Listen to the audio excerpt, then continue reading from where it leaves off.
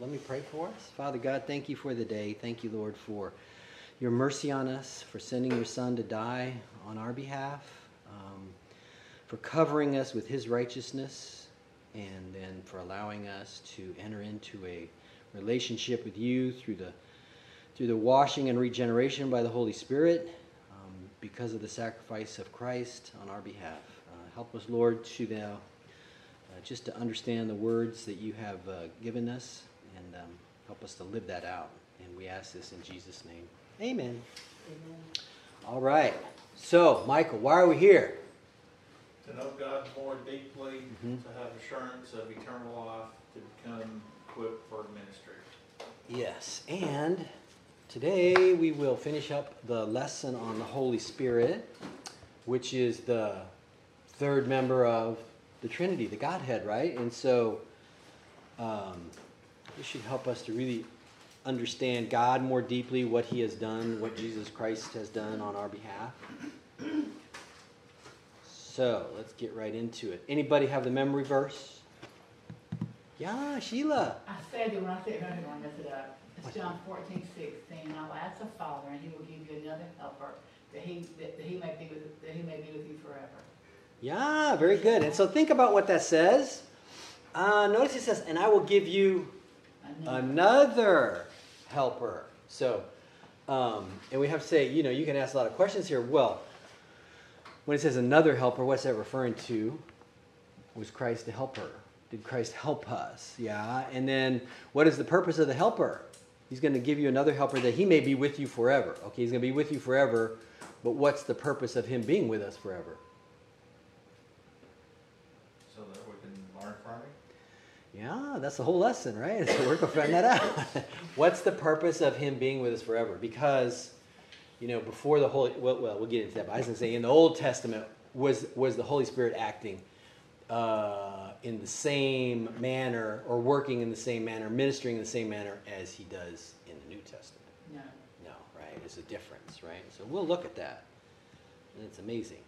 So our lesson today, last week we covered the Holy Spirit is a person, right? We agree that. He's got personality. He's got volition, right? That's a will to do what he decides he's going to do. And what else did we say? There was will, volition, a mind to think, to reason, to speak, all these things that we would contribute to a person. Personhood is that's what a person does. So the Holy Spirit is not an it is a person. We talked about the Holy Spirit is God, which we'll cover a little more of that today also. And today then we're going to talk about the work of the Holy Spirit, the ministry of the Holy Spirit in salvation, and the ministry of the Holy Spirit in the believer's life. And then application, and then we will take a quiz for next week's lesson. So we're going to look about the Holy Spirit. He's a separate person from the Father and the Son. We'll look at the Holy Spirit in creation, in the inspiration of Scripture, the Holy Spirit in the salvation process, and also the difference between the baptism of the Holy Spirit and the filling of the Holy Spirit. That was kind of a question we had last week about the filling of the Holy Spirit, right? And I always want to clarify that, because the question was, or I should say it's a true-false. Sin causes the believer to forfeit the filling of the Holy Spirit, right? And so there's a little discussion about what that meant. Is a believer indwelt with the Holy Spirit? Yes. And a believer then is sealed with the Holy Spirit. We'll cover that today also. And so therefore the Holy Spirit will never leave a believer. However, the Holy Spirit is also can be, what's the word I want to use here? Let's say a believer sometimes has a greater portion of the Holy Spirit in them. How does that come about? Let's look at a brand new believer versus a mature believer. What's the difference between a brand new and a mature believer? Knowledge-wise? So, a brand new believer, just, I know the gospel, I got saved, hallelujah, right? And then from that point on, what do? they read Scripture, they grow in Scripture and in maturity, and in doing so, they are continually being filled with the Holy Spirit. And so when we talked about the filling of the Holy Spirit, we're talking about Colossians 3:16, right? It says, let the word of Christ dwell in you richly. And the parallel passage is in Ephesians 5:18, don't be drunk with wine, but be filled with the Holy Spirit. So those two statements then have the same result. And then as a result of a person having the word dwell in them richly and being filled with the Spirit is that they speak to one another in psalms and hymns and spiritual psalms. So reading the word then, allowing that to dwell in you, meditating on it, is what causes the filling of the Holy Spirit. The more you know God's word and obey it, the more you're literally controlled by the Holy Spirit. And that's what we're referring to. So what does sin do then? Sin will interrupt that process. Why? Because there's a saying goes like this. Sin will keep you from this book, right? But this book will keep you from sin, right? So if a person is in sin, highly probable they're not in the Word, right? Because if they were, we have an issue, right? But the reverse is true too, is that if they're in the Word, then the Word is going to keep them from sin. How? Because they'll be indwelled by the Spirit, filled with the Spirit, and controlled by the Spirit. So it is not permanent cessation of being filled with the Spirit, because we can confess, and then God is faithful and just to cleanse us from all unrighteousness. And if we're cleansed from unrighteousness, what does that make us? Make us righteous, right? So then that fellowship with God is restored. The Holy Spirit then fills again as we study and meditate on His Word. So it's a temporary cessation of the filling. So just to make sure that that is clear. All right. The Holy Spirit is when sinners are saved, He immediately dwells in us, right? But the filling is the aspect of sinning and not sinning, right? Because once you're saved, the Holy Spirit is immediately within you. Yes, correct. And He's always there, but it's you use the word filling. Mm-hmm. That's what changes Right. as you stay further away from the Word or close to the Word. Yeah, absolutely. It's that process of literally being controlled. How's that word? Controlled by the Spirit, right? If the Word of Christ is dwelling in us richly, and we're meditating on the Word and we know His commandments, then we're following His commandments. That is the work of the Holy Spirit indwelling in us that causes us to do that. Or, I would say allows us to do that. And without the Holy Spirit in us, then you're going to have a difficult time obeying God's Word. Right? So that's it. Question, can you be slain in the Spirit? No. This is a name it, claim it, guys, right? This is one of their things. I was slain in this, Benny Hinn. I was slain in the Spirit, or no, you can't be slain in the Spirit. Can you be drunk in the Spirit? No. Rodney Howard Brown, drunk in the Spirit, rolling on the floor. Is there such thing as holy laughter? No. Was the Holy Spirit active in the Old Testament? Yes. Yes, it was, right? How do we know that? As the Bible says. The Bible says so. 1 Peter 1:10 says this. Of this salvation the prophets have inquired and searched carefully, who prophesied of the grace that would come to you, searching what matter of time the Spirit of Christ who is in them. Did you hear that? Spirit of Christ who is in them. In them who? In the prophets in the Old Testament. Right? Now what scripture was that? That's 1 Peter 1:10. Morning, Keone. Good morning, nice early. So, searching what manner of time the Spirit of Christ who is in them was indicating when He testified beforehand the sufferings of Christ and the glories that would follow. Verse 12. To them it was revealed that, not to themselves, but to us, they were ministering the things which have now been reported to you through those who have preached the gospel to you by the Holy Spirit sent from heaven, things which angels desired to look into. So he's quoting the Holy Spirit in two places. One is in the Old Testament, the prophets who were filled with the Spirit. And he's also pointing to the New Testament, is that the gospel and the epistles were given by the Holy Spirit to the men who wrote them down. Right? So that's two examples of the Holy Spirit. One in the Old, one in the New. All right, according to Psalm 104:30, the Holy Spirit was active in what? Can you read that, Michael? You send forth your spirit, they are created, and you renew the face of the earth. So the Holy Spirit was active in creation, right? And then Holy Spirit is active in Keone. You read that? Yeah, Luke 1:35. The angel answered and said to her, "The Holy Spirit will come upon you, and the power of the Most High will overshadow you. And for that reason, the Holy Child shall be called the Son of God." So what's happening here? What's going on here? What is this statement referring to? That's the virgin birth. Yeah, it's a creative act by the Holy Spirit, right? And not some sort of divine human cohabitation, which is what some pagan religions will say.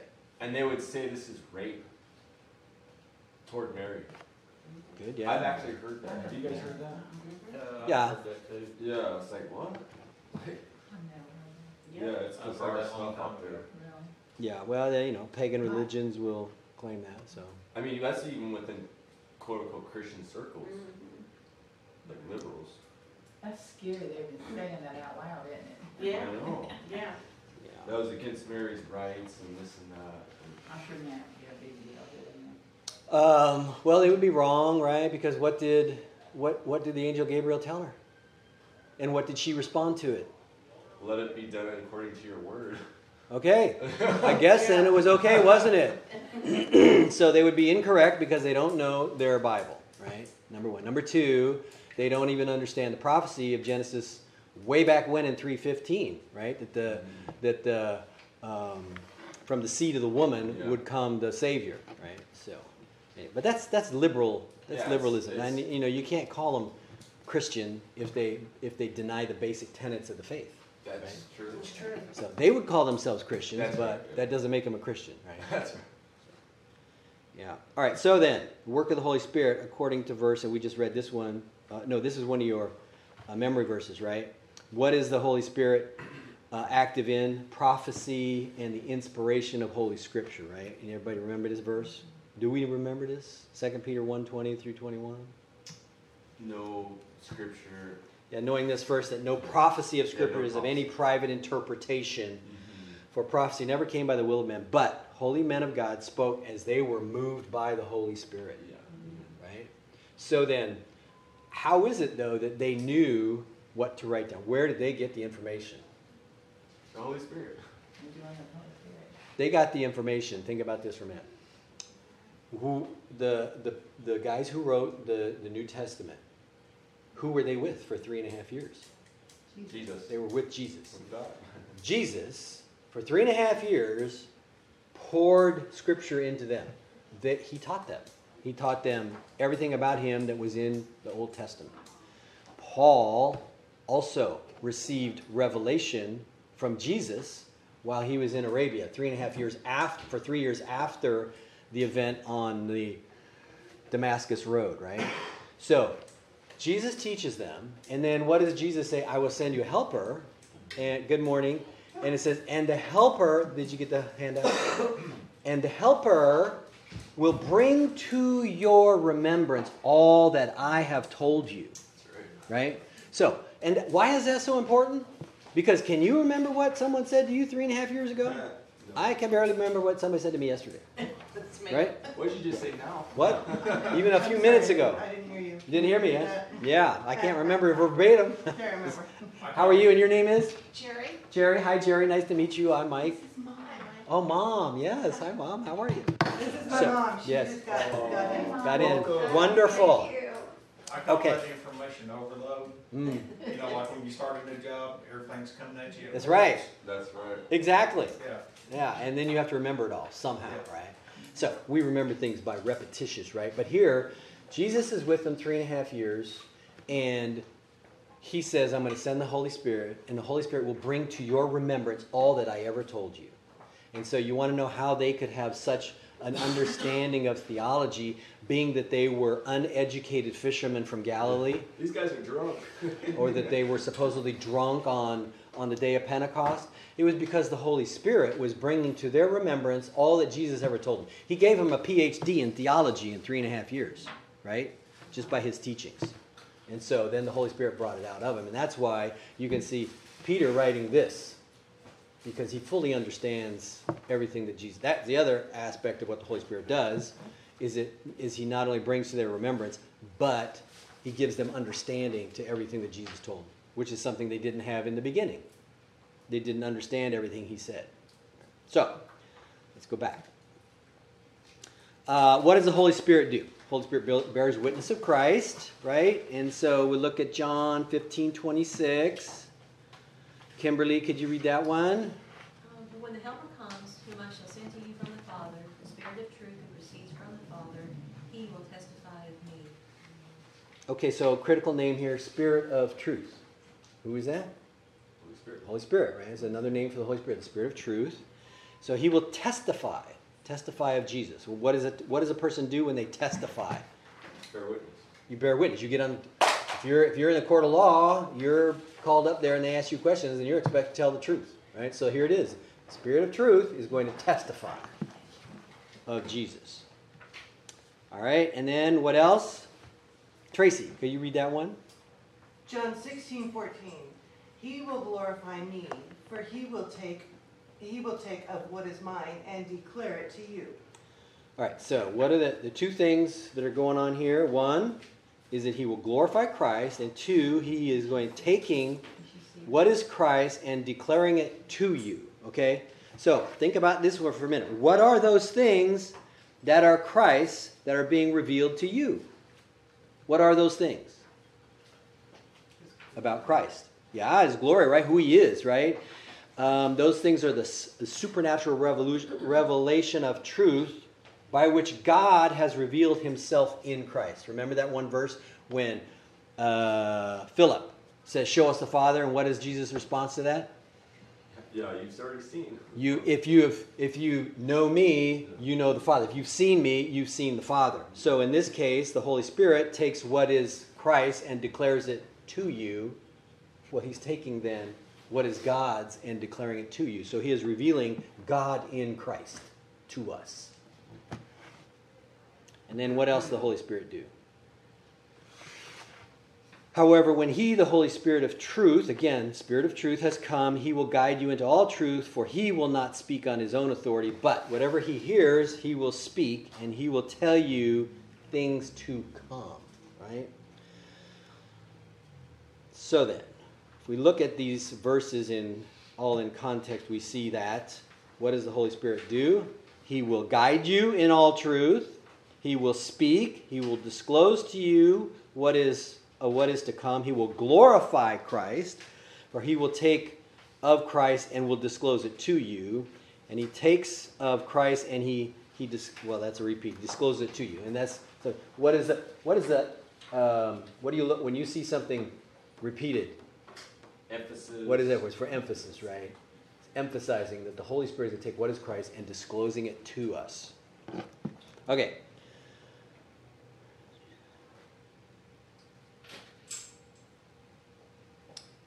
All right. Moving on. All right. Ministry of the Holy Spirit in salvation. So, what is the act, or how is the Holy Spirit used in salvation? Convicts us of sin. Yeah, that's the first, right? Convicts of sin, and then, Righteousness. so we'll look at that. What's the special work? Right here. Can you read that for us, please? John 16:7-8. Nevertheless, I tell you the truth. It is to your advantage that I go away. For if I do not go away, the Helper will not come to you. Then if I depart, I will send him to you.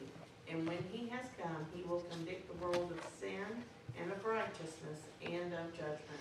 All right. So then, question, did the Holy Spirit convict you of sin and righteousness? Yes. He did, right? This is a true statement. If you're a believer, you've been convicted of your sin. Why is that so important? To be convicted of your sin, Because you need to know that you're a sinner. right? Because And if you you're need not a to- sinner, Well, do you need a Savior? There you go. no, Right? you need to fall on your face. That's right. Well, Jesus said he came for those who are sick, not those who think they're well. Right. So then, a person, and if you do a lot of evangelizing, you'll come across this. But sometimes you talk to people and they will say, "Well, I'm not a sinner. I don't sin." I'm good. Right? They're good. They think they're good I volunteer at the hospital. because in their own minds, they don't see what they do as sin. And we compare ourselves to other people. I'm not as bad as. I didn't kill anyone. I'm not as bad as Hitler. Right? That's always the go-to, right? Yeah. Not as bad as. Right? So he convicts the world of sin and righteousness and God's judgment. And what else?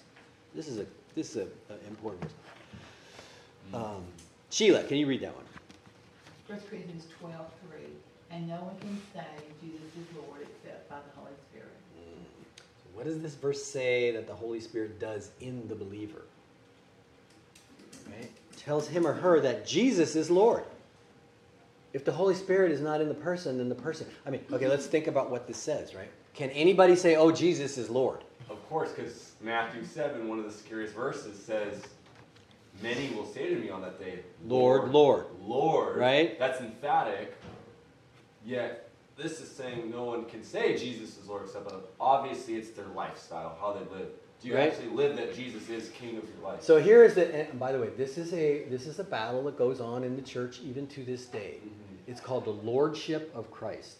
Mhm. If Jesus is your Lord, then what does that mean? It means you obey.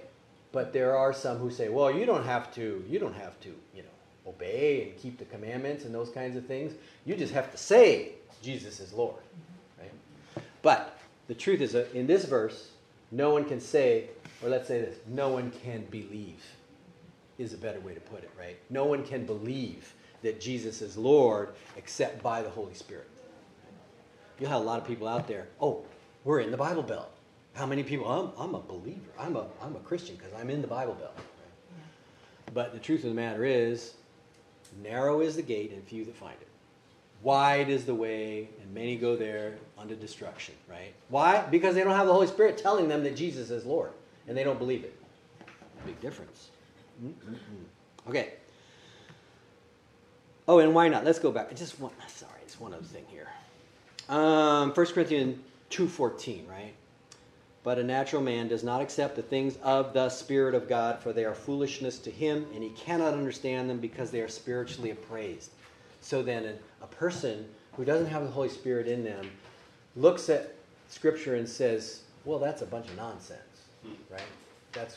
And oh, by the way, the first time you ever heard the gospel, were you automatically converted? No. I don't believe that. That's nonsense, right? That's foolishness. But the Holy Spirit works on the heart, and eventually it's the Holy Spirit that causes belief. Okay, now. So then, by whom are sinners then born into the kingdom of God? It's by the Holy Spirit, right? By the Holy Spirit.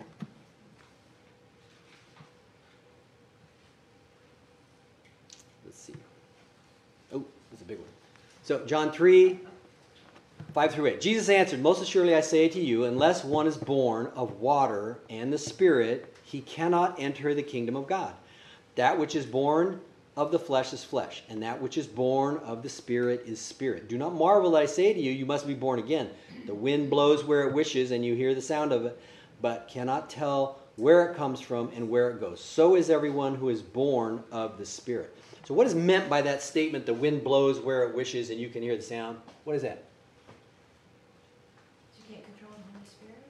Well, yeah, you can't. So this is so critical for us. As we, even, everybody that is a believer, and your heart's desire is that your loved ones would come to Christ, right? Why? Because you believe and understand that there is a heaven and there is a hell. And you don't want your loved ones to perish and go to hell forever, right? So therefore, we desire that they be saved. And we plead with them to be saved. But who does the saving? It's the Holy Spirit. And can we know where the Holy Spirit is going to work? Do we know whose heart is going to be changed by the Holy Spirit? No. You can see the evidence of the work of the Holy Spirit through people being saved, through baptisms. You see people being baptized. Well, Their fruit. And Through their fruit, right? So the Holy Spirit is the one who is working in salvation. We don't know who's going to be saved. Right? We have no idea. But we do our part. We share the gospel. And then the Holy Spirit takes what they hear and uses that. But that's all part of God's plan of predestination. Okay. So then, what work does the Holy Spirit do when a person... Anybody know this verse, by the way? This is a good memory verse. Titus 3, 5 and 6. the washing of regeneration. Mm-hmm. Yeah. So, not by works of righteousness which we have done, but according to his mercy, he saved us through the washing of regeneration and renewing of the Holy Spirit, whom he poured out on us abundantly through Jesus Christ our Savior. This is theologically rich. Deep, right? So then, who poured out the Holy Spirit? Father. Yeah, right? The Father did, right? Through Because he Jesus. poured it out through, right? So it's through Jesus. So here's the Trinity in three, again, one sentence, three different aspects of the Trinity. The Holy Spirit, right, who does the washing and regeneration, has been poured out by God the Father through the Son, Jesus Christ. Right? And so we will say it is the Holy Spirit that regenerates the heart, right? But that's not in a vacuum, right? Because without the work of Christ, there could be no regeneration. Without the Father sending the Son, giving the Son, there could be no regeneration. So they all work in unison to regenerate the believer, or regenerate a person unto belief is the proper way to say that. Okay. So then, we are born again in that way. We are renewed by the Holy Spirit. And then I think we covered this, right? No, it was 12:3. This is 13. So, Sheila, could you read that? 1 Corinthians 12:13. In our one spirit we were all baptized into one body, whether Jews or Greek, whether slaves or free, and have all been made to drink into one spirit. So, this is deep right here. Right? This is deep. Why? Because this eliminates any partisanship within the church, right? When it says all have been born, whether Jews or Greek. Okay, is there any other people on the planet besides the Jews or the Greek? No. They were considered, you were either a Jew or you were a Greek. Greek being anybody who is heathen, non-Jew, right? How about slaves are free? Is there anything in between? You're either slave or you're free. There's nothing else. So this is a comprehensive statement about everybody that is a believer. And it makes no difference the background, because they've all been taken, those who have been saved, have been given a new heart, and they've all been baptized into one body. And what is that body? It's the body of Christ, right? It is the church. So within the church, there should be no difference between believers, right? Male, female. Does God look at a male or a female and see anything different in terms of who they are before him? No, absolutely not. Or Jews or Greeks? No. Or slaves are free? No. All are one in the body.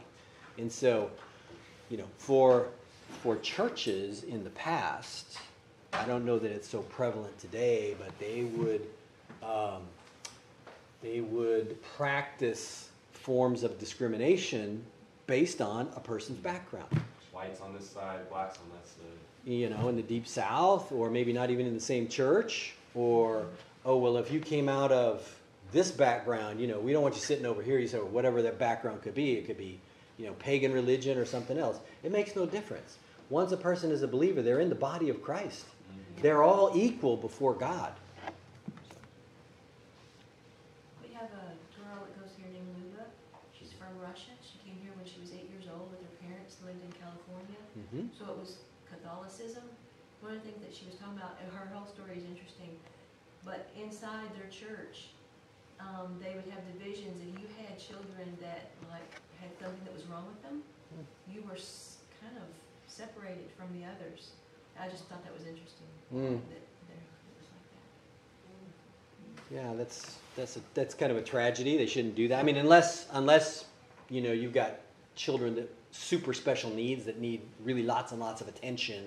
It'd be difficult to put them in a group with everybody else simply because you wouldn't be able to either minister to them well, or it would cause you to minister to everybody else less. It was just a mark. Moms, yeah. Sorry. Yeah. It was just a mark against them for having. It was a flaw. Yeah. That you would have offspring that something was wrong with them. Right. So, Yeah, that would be contrary to Scripture, wouldn't it be? Mhm. Yes. Okay. Let's see. The baptism of the Spirit occurs only once, right? At the time of salvation. So when you listen to Benny Hinn, or you listen to, I don't know, Paul Crouch, is he still around? Or No, he No, passed he away. did he? Yeah. Or Rob any? Parsley. He did. Yeah. Or Rod Parsley, yeah. Yeah. Oh, he gone too? No, he's No. still around. Oh, Parsley. Okay, but anyway, they will talk about being baptized in the Spirit. I was in whatever, and I was baptized by the Spirit, and then they'll start saying what the Spirit told them. So, there's a lot of things wrong with that right off the bat. Number one is you're baptized by Spirit only once, right? The second thing is that when they say that the Spirit told them something, what's wrong with that statement? For no prophecy of Scripture. Yeah? Yeah. What else? What other? There is no new revelation, There's no new. right? There's nothing new. So if it's not in the Bible, it's not. So it's one of two things. They're either saying something that's already been revealed in the Bible, or they're saying something that's not in the Bible, which is false, right? That's it. There's And they're no a other false options. teacher. It's heretical. Yeah. And that's it, false teacher. So, baptism by the Holy Spirit. So, there's one body and one Spirit, just as also you were called in one hope of your calling, one Lord, one faith, one baptism, one God and Father of all, who is over all and through all and in all. Did you hear that? God and Father, who is over all and through all and in all. Did you ever think about the fact that God is in you? You know the Holy Spirit's in you, but what else is God is in? Now, is Jesus in you? What does Jesus say about the Father? He says that He is in the Father, right? So, if Jesus is in you and He is in the Father, then the Father is in you, right? And the Holy Spirit is in you. So, this is kind of a comprehensive statement on that, but nonetheless, it's one Lord, one faith, one baptism. Not multiple baptisms, right? We're not continually baptized by the Holy Spirit. Okay. By the way, is there ever a commandment to be indwelt by the Holy Spirit?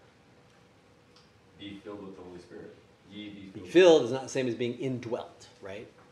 Being indwelt is at the time of salvation. Yeah. Holy Spirit comes, and we'll talk about the sealing next. But so there's the filling. You're told to be filled with the Holy Spirit, right? Is there a commandment to be sealed by the Holy Spirit?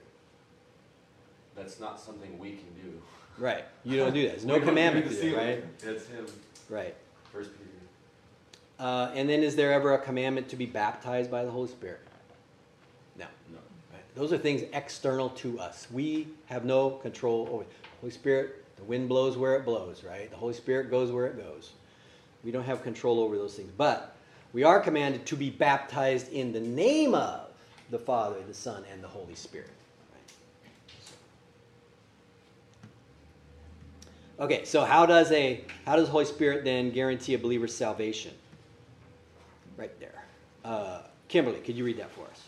In Him you also trusted, after you heard the word of truth, the gospel of your salvation, in whom also, having believed, you were sealed with the Holy Spirit of promise, who is the guarantee of our inheritance until the redemption of the purchased possession, to the praise of His glory.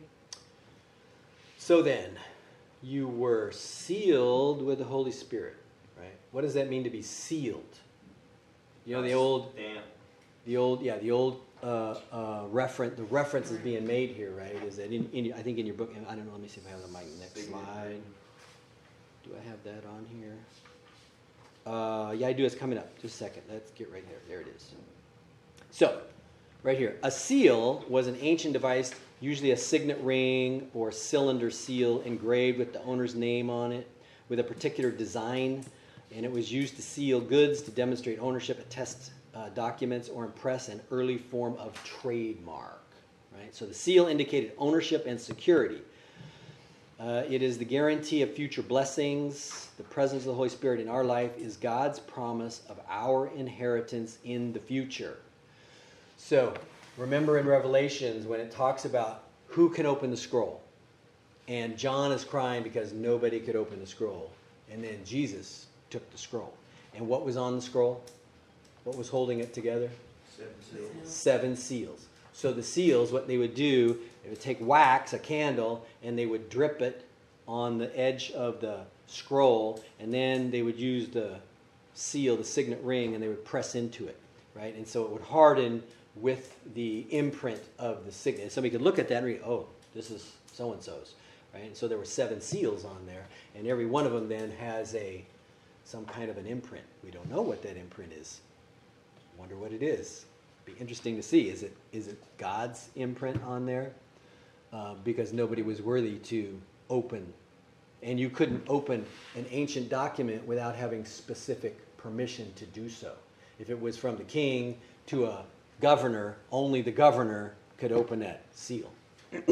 So the seal that the scroll that the Lord then picks up has the 7 seals on there. What's on I those? thought that has always just What's on those seals? boggled my mind. Yeah. What was on, and to be part of the crew, so to speak, that was delivering those seals. Can I just peek at it real quick just to see what's on there? I just want to see what's on. I mean, does God have a fingerprint? Is it what was that seal? Uh-huh. And that one thing that, like you said, because everybody had a seal. Everybody had their big Right. old Pope ring that they would just kind of seal their thing. Everybody had their. They all did, right? And God had His Holy Spirit. That was His, and His thing. but it's just like, what was on those? What was it? No, what up? I mean, that's just Interesting. fascinating. Yeah. Doesn't it also say there's 7 spirits of God?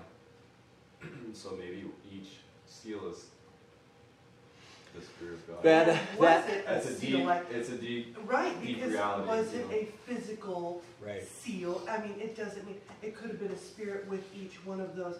It is such a vast Right. thought. You don't know? It's deep, It know. is It's one of those things fascinating. you have to figure out later, or ask when you get there, right?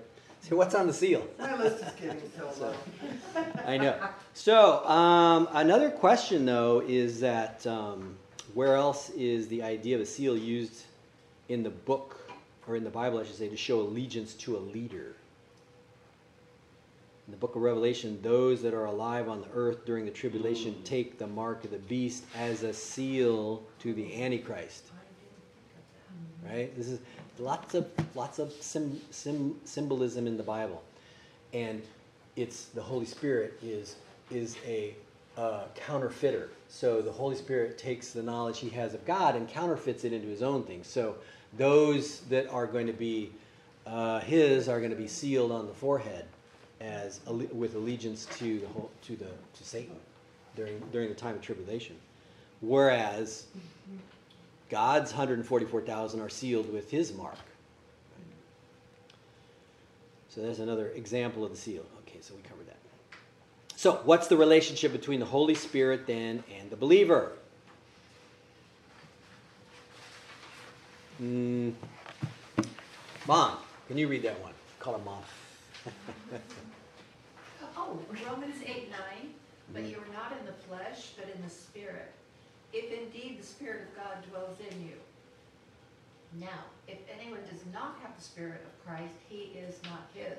Yeah. So we can see then that the believer is indwelt by the Holy Spirit, right? Can a believer that is indwelt by the Holy Spirit be demon possessed? No. No. No. What's a good verse for that? What would you say as to why that's not possible? Because when you ask Christ to be in your heart, so to speak, he's all encompassing. And there is no room for any other, and he cannot be. He doesn't share his property. Right? What does light and darkness have to do with each other? They don't. So if you are indwelt by the Holy Spirit, you are in the light. There is no darkness that can get in. There's no demon. So in the South, here we are. Can then you have the demon of alcoholism? Can you have the demon of gambling? Whatever else, what are the other demons they talk about? The demons of cigarette. The demon of cigarettes in you. Can you have? No, and no, right? These are other things. They're not demons that are possessing a person. So if a person is saying they're a believer, but yet they're throwing their money away gambling, then they have other problems. They're in sin. There is no Are you serious demon. what you just said? I'm from South Georgia. I'm as Southern as you can be, and I had never heard all that stuff. What? Well, you ain't been going to the right churches. I've heard all of that stuff. I mean, that sounds like it's made up stuff. I have never heard anybody say it's a demon. No, They actually say it's a demon. They Yeah. say it's a demon, No, yeah. Yeah, demon. you got the demon alcoholism in him. I have Yes. never heard that. It's Yeah. just because they deflect. That's true. It's They don't not my take it- fault. They don't take Right. it The seriously. demon came Okay, in. so, and that's a great Yeah. point, very good point, Tracy, is that what has happened over the past century when it comes to people being enslaved, what is enslaved? Being enslaved with certain sins. What do they want to do? They want to call it a sickness or an illness, right? That deflects from responsibility. Deflects from They also- responsibility. Adam blaming Eve blaming the serpent, but, That's right. well, Adam blamed God. Right? It's a That's woman what you you gave That me, woman you gave me, the woman. right? Everybody blames their brothers and sisters. Yeah. I didn't do it, right? So, It's either that or it's a curse. oh, right, yeah, cursed. Yeah. And, okay, so as long as we're on this subject, let's just flesh out something else here. Temptation. You know, have you heard? Satan was tempting me. How many Satans are there? There's one, right? And there's like what, 7.5 billion people on the planet or something, and he's picking you, right? Yeah, right? Yeah, you must be really super duper important for Satan to work on you, right? But where does temptation come from? Well, God allows us to be tempted. We are tempted, but the temptation It is comes from our own sin. comes from us, right? Fleshly. Right. Yeah. It's our own flesh. We're giving into our own flesh, right? So then Satan, people say, well, Satan was tempting me. Is that really true? No, you're opening up the door. Yeah. And allowing, because you're welcoming that sin. You're doing it to yourself. Right. And so, but let's think about it. Take it a little step further. Who is the principality of the air? Satan is, right? Prince of the power of the air is Satan, right? Who is in control of the earth, so to speak?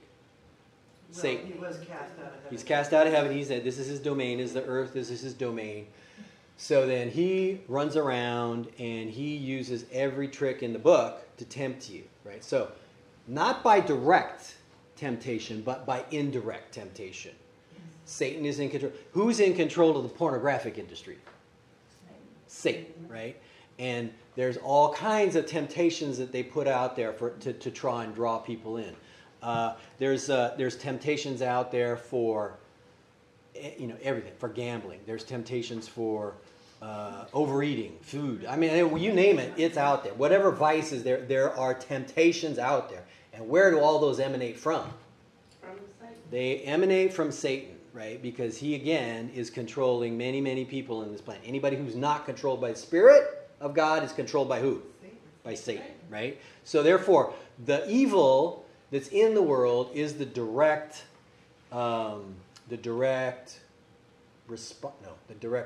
responsibility. Is that the word I wanted? The direct work, yeah. Anyway, all directly from Satan. And so therefore, when a person says, I'm tempted by Satan, well, they may just get their terminology right, tempted by the things of the world. But then what is that verse about the world? And if you love the things of the world, We are not of the You're not of the world, right? And so therefore we need to stay away from those things, right? So the power of the Holy Spirit within us then allows us to fight those temptations. They're all about you all the time. And by the way, do you think that it's worse now than it was in, let's say, the time of Ephesus, Yeah. right? With the temple worship and all the prostitution that was going on, and that was that worship at the temple, which is what everybody did if you were in there at the time, involved, engaging with the You prostitutes. look at Sodom and Gomorrah.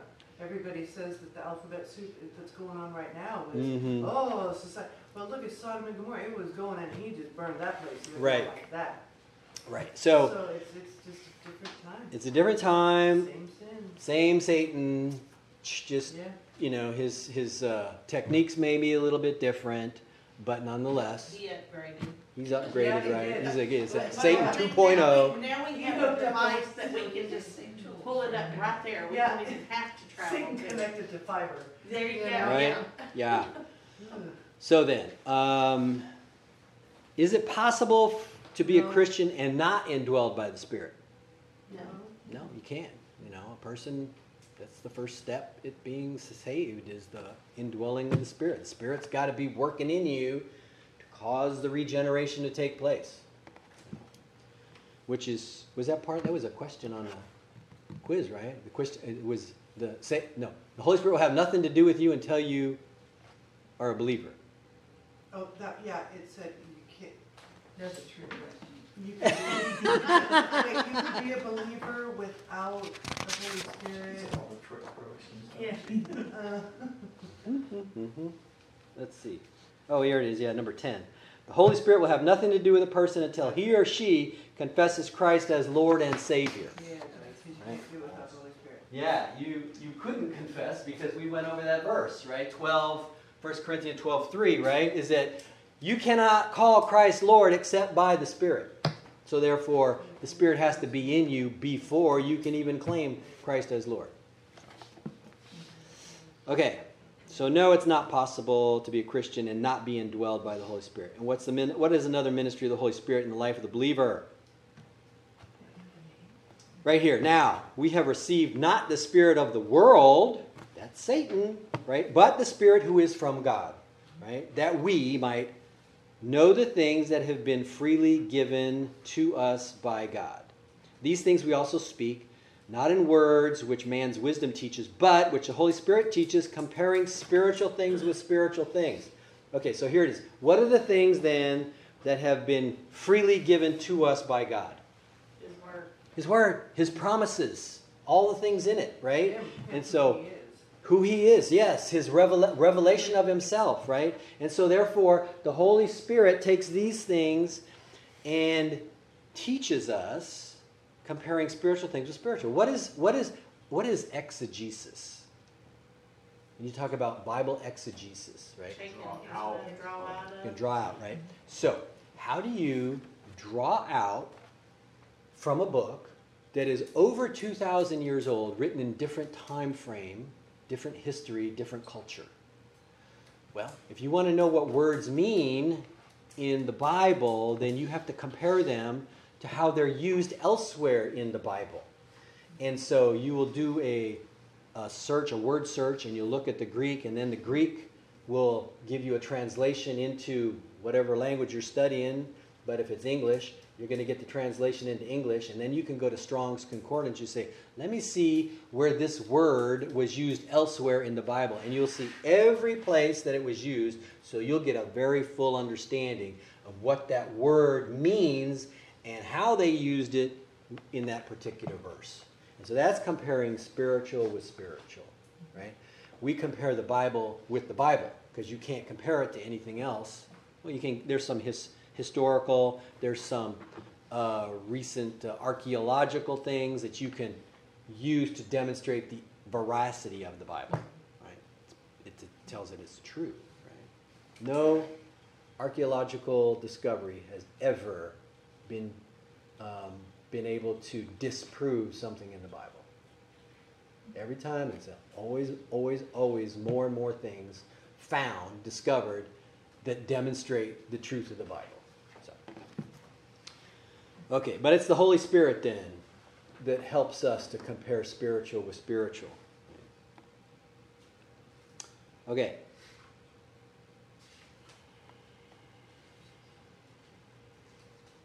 Right.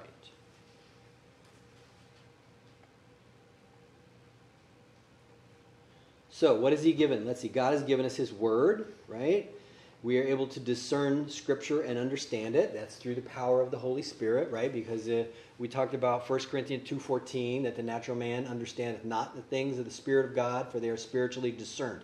Therefore, the reverse of that is that the saved man understands the things of the Spirit of God because they are spiritually discerned, and the Spirit is in him to help him discern it. Right? That's not in the Bible, by the way.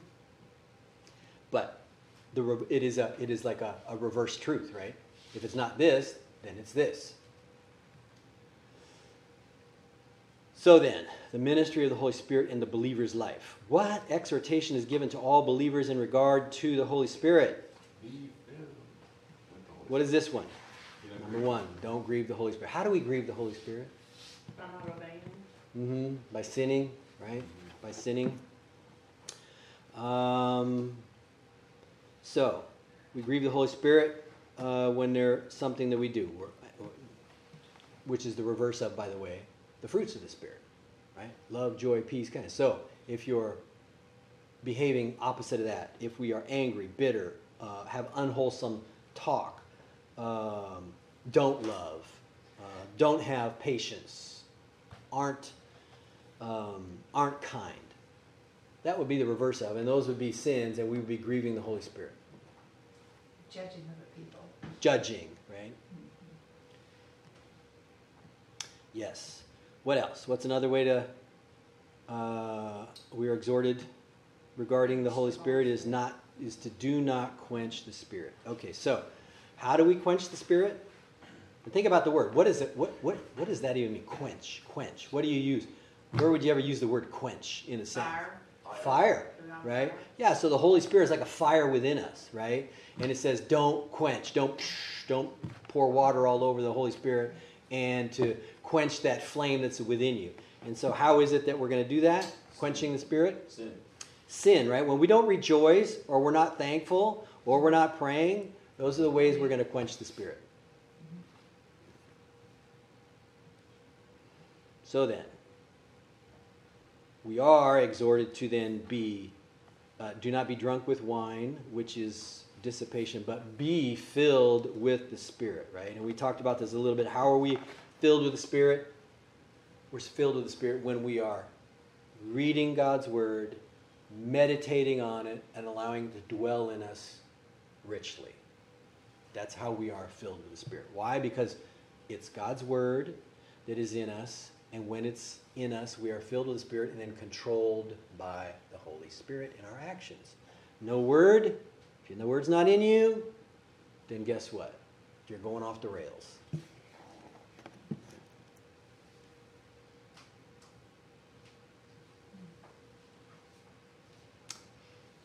so then. Okay, during your dramatic pause, number 3, it says, you and these dang words. Gosh, a believer is filled with the Holy Spirit once. You said I got that wrong. Right. I said forever, and that's what the verse says. You don't have to reapply.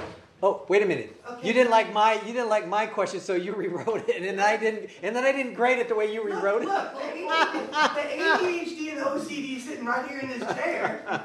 I read it as in a believer is filled with the Holy Spirit only once. It's like salvation. Uh-huh. You ask for salvation. You don't have to keep reaffirming. You don't have to keep the subscription renewed. Well, that was kind of reference to Ephesians 5:18. Reference to. Because you are being filled, and actually the word the 5:18 says to be being filled. Okay, being filled. Continue to be filled, right? That's what. So you're not only filled once; you're filled on a continuous basis. See right there? Yes. My reference forever. Oh yes, okay. Constantly. Well, you can redo it. That's all right. I missed the same one, by the way. Yes. I It's think we all know Because it's an ongoing process, right? And it's to make sure you think and differentiate between the indwelling of the Spirit and the filling. So, how many times are you indwelled with the Spirit? One. The Spirit comes. What is a dwelling? To come live inside, to take Yeah. up residence. Right? A dwelling is a household, right? So the indwelling is in living or living within, And right? filling is like the Filling is the continue. I want my house to be completely filled with this. Right. What's a good day with the Holy Spirit? Yes. Yeah. Yes. So you will Okay. pray for you.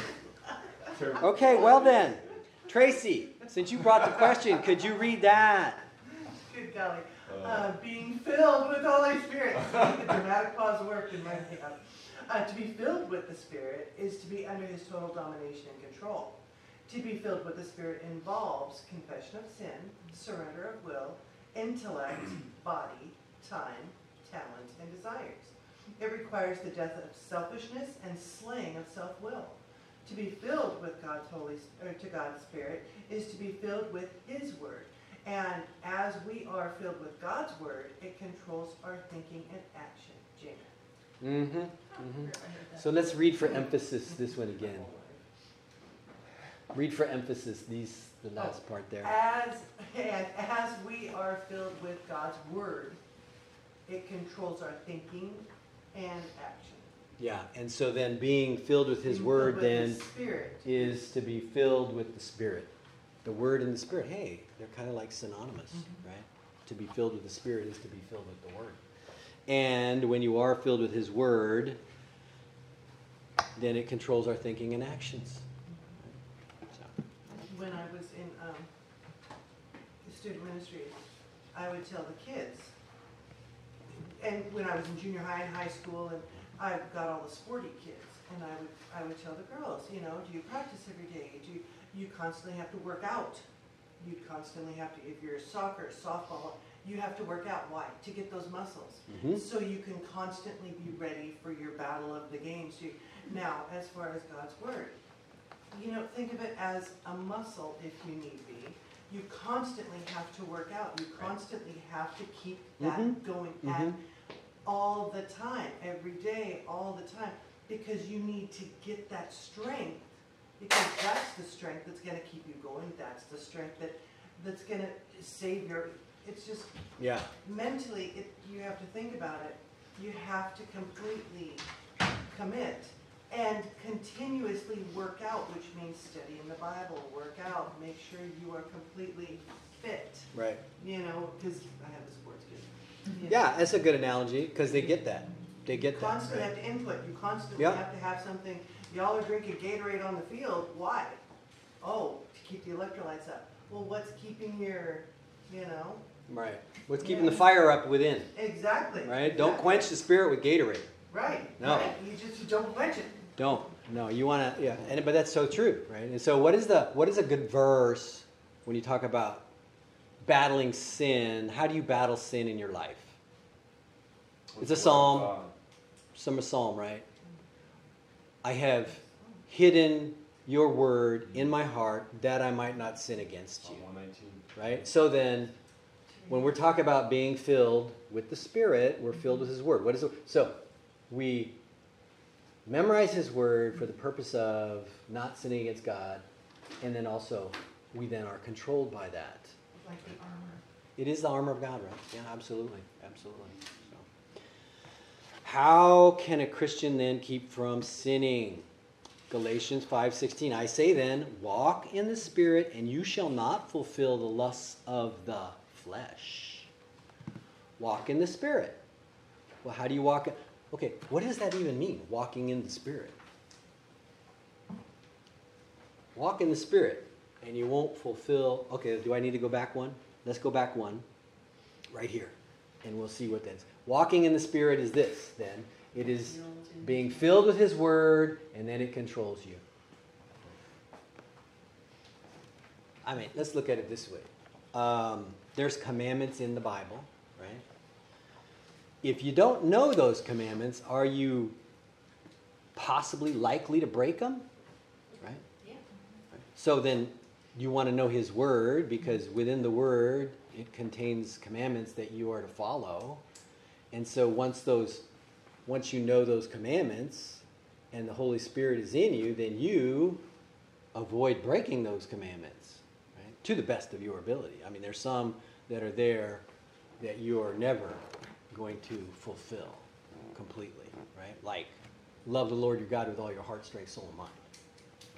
And love your neighbor as yourself. Okay, those are the two most important commandments, and we fail at those on a continuous basis, right? But you have many other commandments in there that are fully within our abilities to obey. And so the Holy Spirit helps us to obey those. Why? Because once you're filled with the Word, you know those commandments. And then those commandments then are going to control the way you also behave. Why? Because you love the Lord, right? And if you love Him, what did Jesus say? You keep my commandments. So evidence of belief. You're dying to yourself. You're killing. Right. Yeah, and so that's a great point. That's a great point. What does that mean to die to self? My desires.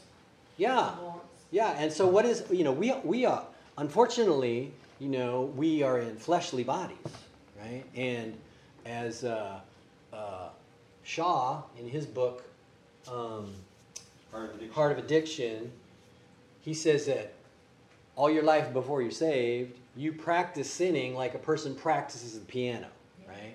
So you have this big wagon full of the sins that you've been practicing all your life, attached to your hip. And so you become a saved person. Does that wagon just drop off? No. You have habit. Sin that you practice all the time is habitual. And so you have to break bad habits, right? And the way to break those bad habits is through the power of the Spirit, understanding what the Word is. Because let's just say, before you're saved, you practice, you got the spirit of alcoholism in you. I mean, whatever. You have a sin that is dominating. And then once the Holy Spirit's in, and it says, and within the Word says, do not be drunk with wine, but be filled with the Spirit, right? Or in 1 Corinthians 6, 9 through 11, that no drunkard will enter into the kingdom, right? So then, what do? The power of the Holy Spirit helps you to break that sin habit, or any other sin you got in the wagon. Yes. For every habit you put off, you got to learn a new habit. That's right. And so, like when I quit smoking, I smoked for 25 years, and I quit smoking this year, 15 years. This year, yeah. But when I quit smoking, everything that I did with a cigarette, I had to relearn to do without a cigarette.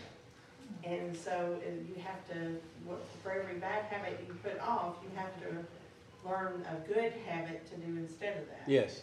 Yeah. Now, that's a very good point, and that's the same with sinful behaviors, right? Is it in Galatians? Paul talks about this in Galatians, and also in Ephesians, is putting off and putting on, and that's that process of undoing bad habits and putting and replacing with a good habit. So, what's the good habit you put on instead of smoking? I don't even remember. But I just learned to do different things, because at different times it was right. like, okay, instead of going to smoke a cigarette, just find this thing to do that doesn't require a cigarette. Or because I don't know how to explain it, I can't even remember, because it was different things. Because like when I'd finish a meal, I always had a cigarette.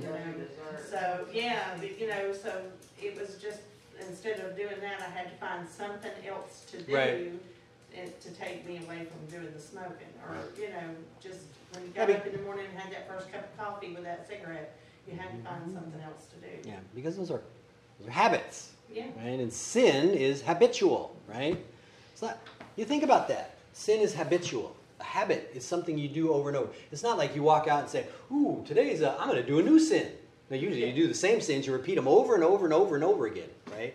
And so you break that habit, you replace it with something that's better. Right? Yeah. And that's, through the Holy Spirit, right? Through the power of God's Word. So, then, how do we know we're saved? Wait. Did I go back too far? Let me see something. Is this where we are? Yeah, we were here. Right? We were here. Okay. So we did Galatians. Yeah. So how do you know you're saved? This is a good question. When a believer is filled with the Holy Spirit, he will exhibit the fruits of the Spirit. Right? So, by the fruits of the Spirit but the fruit of the Spirit is love, joy, peace, patience, kindness, goodness, faithfulness, gentleness, self-control. This is how the Holy Spirit comes and works on a believer, because before that, maybe a believer is not full of love and joy and peace and patience and kindness and goodness and faithfulness and gentleness and self-control, and is mad at everybody in the world, and, drives down the freeway and gives off sign language and You're number one. and whatever else they do, and just get into work and, make mean faces at everybody. Where's the love? Where's the joy? Where's the peace? Right? It's just a person that's mad at the world. And so Holy Spirit comes in and replaces that behavior, and says, well, you're no longer angry because you've got a new countenance, right? It takes a long time. It does. It does. Sometimes it takes a long, long time. But it's possible, right? Well, that's why we renew our mind. It says in Proverbs, so as a man thinketh, there he is. There he goes, right? Yeah, So you change your thinking, Yeah. right?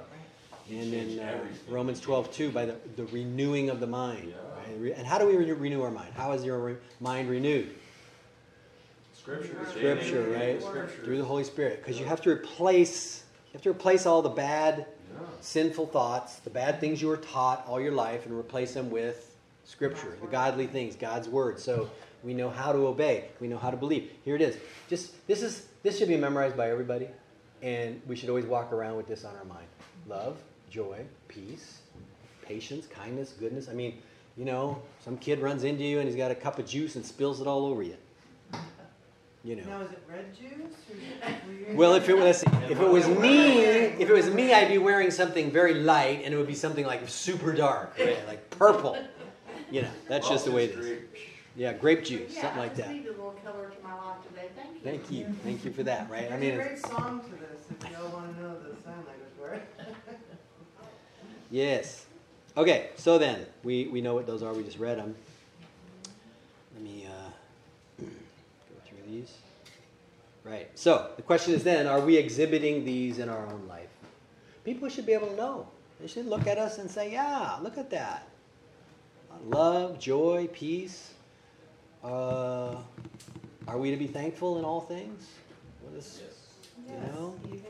First Thessalonians 5, 16, 17, right? It's like, pray without ceasing. Be thankful in all things, right? It was Steve Lawson who says, if you want more joy, be more thankful, right? Yeah. You can always be thankful for things you have. It's like increases your joy, right? What is the depressed person? What are they focusing on? They are on themselves, right? They're me and my poor condition, right? I'm so upset because I wanted to be a professional basketball player, and I'm only 6 feet. I needed to be 6'8", so I can't believe that. Or I could have been a professional football player, but just didn't make it, So you focus on self, right? Oh, woe is me, and then it's this downward depression. Here's one thing when we counsel people who are depressed. One of the things we do is say, you know what, I want you to go out and I want you to go serve. Go find a place to serve. Serve in a shelter, a women's shelter. Go serve, in a place where people need help. Because when you go help somebody else, what is that taking the focus off? Yourself, right? And then the next thing is, wow, I'm not depressed anymore.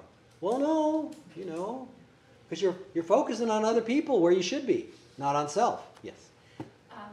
I know a girl who's been forever in a wheelchair, Mm-hmm. and one of the things she lives by is, do you not know that your body is the temple of the Holy Spirit Mm-hmm. who is in you? You've been had from God, and you are not your own, and that's how she lives. Her body is a wreck, but she goes around in her wheelchair, and she's like a source of light for everyone, Yeah. always smiling, because that's the body God gave her, is how she looks at it. Yeah. And I think the other thing is that, she's in this condition, and some people say, oh, I'm going to be in here the rest of my life. Okay? How long is your life? Your life is a vapor. It seems like forever now, but it's going to be absolutely nothing compared to infinity, eternity, when she's going to receive a new glorified body. And sure she'll be able to do amazing things, right? But that's proper perspective on things, right? Everything in this world is temporal, right? The world and the things of the world.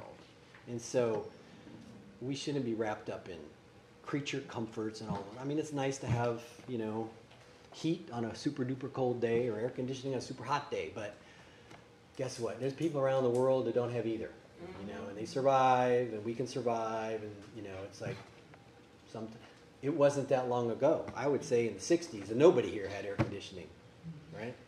It was just that 20 years ago, I went through 2 years in the wilderness when I neither one. Right? I survived. Amazing. So then, what's the application here? So 1 Corinthians 6, 19, 20, Paul writes. Or do you, well, you just literally said that. But, or do you not know that your body is the temple of the Holy Spirit who is in you, whom you have from God, and you are not your own? For you are bought at a price, therefore glorify God in your body and in your spirit, which are God's. So then, what significance does this have for us? Well, everything that we do with and to our body must include the recognition that our body is the temple or the home of the Holy Spirit who is within us. Right? So, what do we then need to do to glorify God in our body? To daily die to self, which I think Kimberly mentioned it, die to self, take up our cross, and follow Jesus Christ. That is what we do as believers, right? So. And when we're focusing on that, we're not focusing on self. And when we're not focusing on self and focusing on others by demonstrating the love, joy, peace, then you know that people will see that you're filled with the Holy Spirit. You're doing what you're called to do. So we react and respond differently Oh, as Christians. yeah, that is an excellent point. Yeah. How do people respond that don't have the Holy Spirit to a tragedy versus people who do have the Holy Spirit? Right? I mean, it's a, can you imagine Johnny, Eric's, and Tata? Oh, funny, I was just thinking about this. Mhm. That was what everything Right? I was going to say. She's was 18, 19, somewhere in there, 17 maybe? 17. 17 and dove off the dock and ended up breaking her neck. She's been in a wheelchair ever since, right? But through that, she's, she went through a period, don't think that it was easy And for her. she even got married. A Mhm. beautiful man was sent to her. Yeah. She had all of her She's an artist. joy-filled, Oh, beautiful. amazing artist, yeah. But she went through a period of depression and things like that. But then she recognized that she could be used by God in whatever state she's in. And so through that, she just glorifies God in all that she does. And it's just amazing, amazing testimony. So, yeah. Okay, so what do we look at today? We looked at the work of the Holy Spirit, the ministry of the Holy Spirit in salvation, the ministry of the Holy Spirit in the believer's life, and its application for us. Any questions? Any questions about the Holy Spirit? All right, then. Let me hand out the quiz. This is quiz. Oh, prayer and the believer. Prayer and the believer. Okay.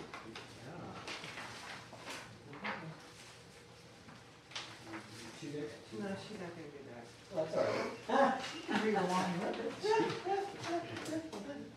Oh, Yeah. is it yours? Okay, so let me pray for us quickly, and I'll hand out your papers while we're doing this. Father God, thank you for today.